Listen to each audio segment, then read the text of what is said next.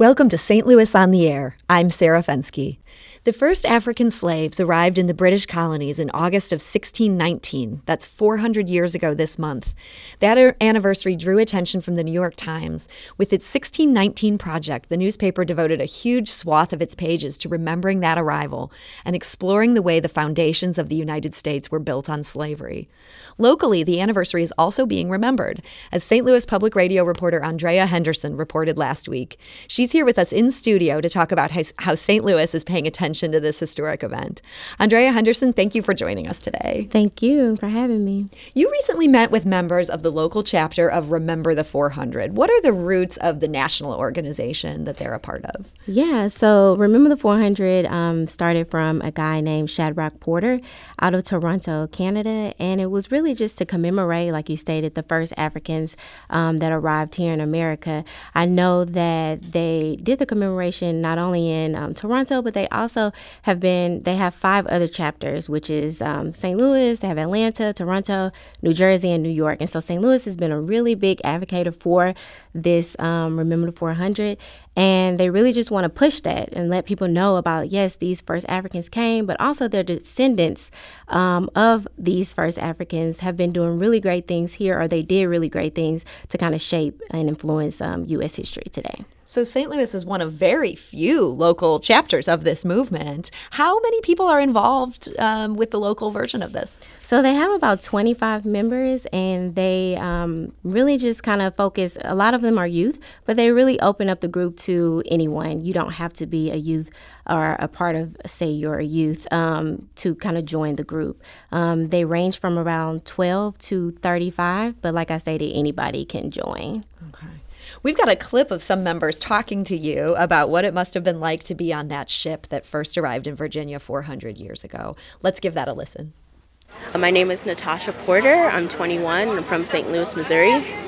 When I think of the first 20 slaves that came here to America, I think of fear, and I think of a dissociation from self. My name is Sarah Blair. I am 19 years old.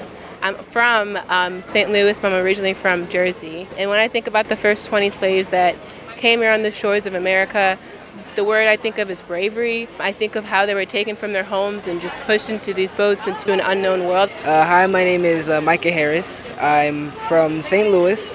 I'm 15 years old, and what I think of the first Africans to come in Hampton, Virginia, I think about the confusion, and I just think about that isolation, just think about that fear that they would have. Those were members of the St. Louis chapter of Remember the 400 talking about the first African slaves who arrived here in 1619. I understand that they had some travel this last weekend. Yeah. What were they doing? So they went to Hampton, Virginia, which is the place where the first Africans landed. It was called Point Comfort before, but now it's present-day Hampton, Virginia. And they really just went there to commemorate and celebrate those first Africans. I know that the city of Hampton had this huge celebration, and they really brought out, of course, the city of Hampton, but also other cities, other countries. Everyone was welcome. And there, I know that the Remember 400 St. Louis chapter, they were a part of the youth festival. So they kind of just really opened it up for youth to come out and enjoy the festivities, let them know about the first Africans, teach them about the things that they went through, their sacrifices, their hardships, as well as just let them know of their contributions and their inventions that have, like I stated before, helped shape U.S. history. What are some of the misconceptions that they've had to clear up? I think the main thing when I was speaking to some of the youth, they were just wanting to clear up or make people understand that Jamestown, Virginia was not the first point of landing for the first Africans. It was Hampton, Virginia. I know that, like I was taught in elementary, I always thought that it was Jamestown, Virginia, and most of them said the same thing, but it wasn't until they did some research along with other historians telling them that, Hampton was the place of the first slaves when the first slaves came to America. Okay, where this all began. You spoke with the president of the local chapter, that's Anthony Ross. How did he first get involved? So Anthony got involved because he saw a play from Shadrach Porter. It came to here in St. Louis. And Porter, again, was the person who founded the national movement. Right.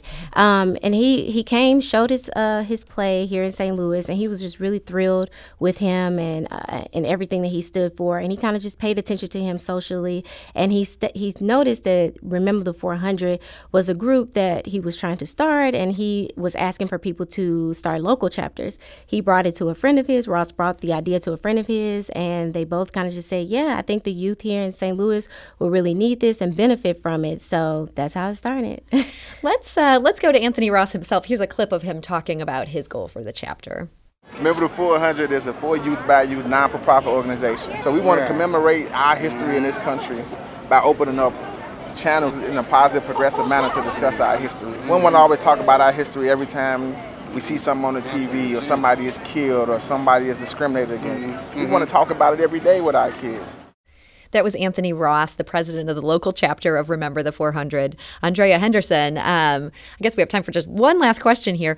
What does this group hope will come out of the commemoration that was this last weekend? So they really just want to raise awareness. Of course, like I stated, just letting people know about these contributions, about their ancestors, about African-American history, and some that has been lost. But they also want to put action behind it, too, and just open up the floor to talk about, with various communities, to talk about social issues that are affecting African Americans today.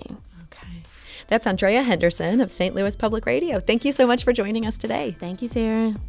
This is St. Louis on the Air on St. Louis Public Radio, 90.7 KWMU.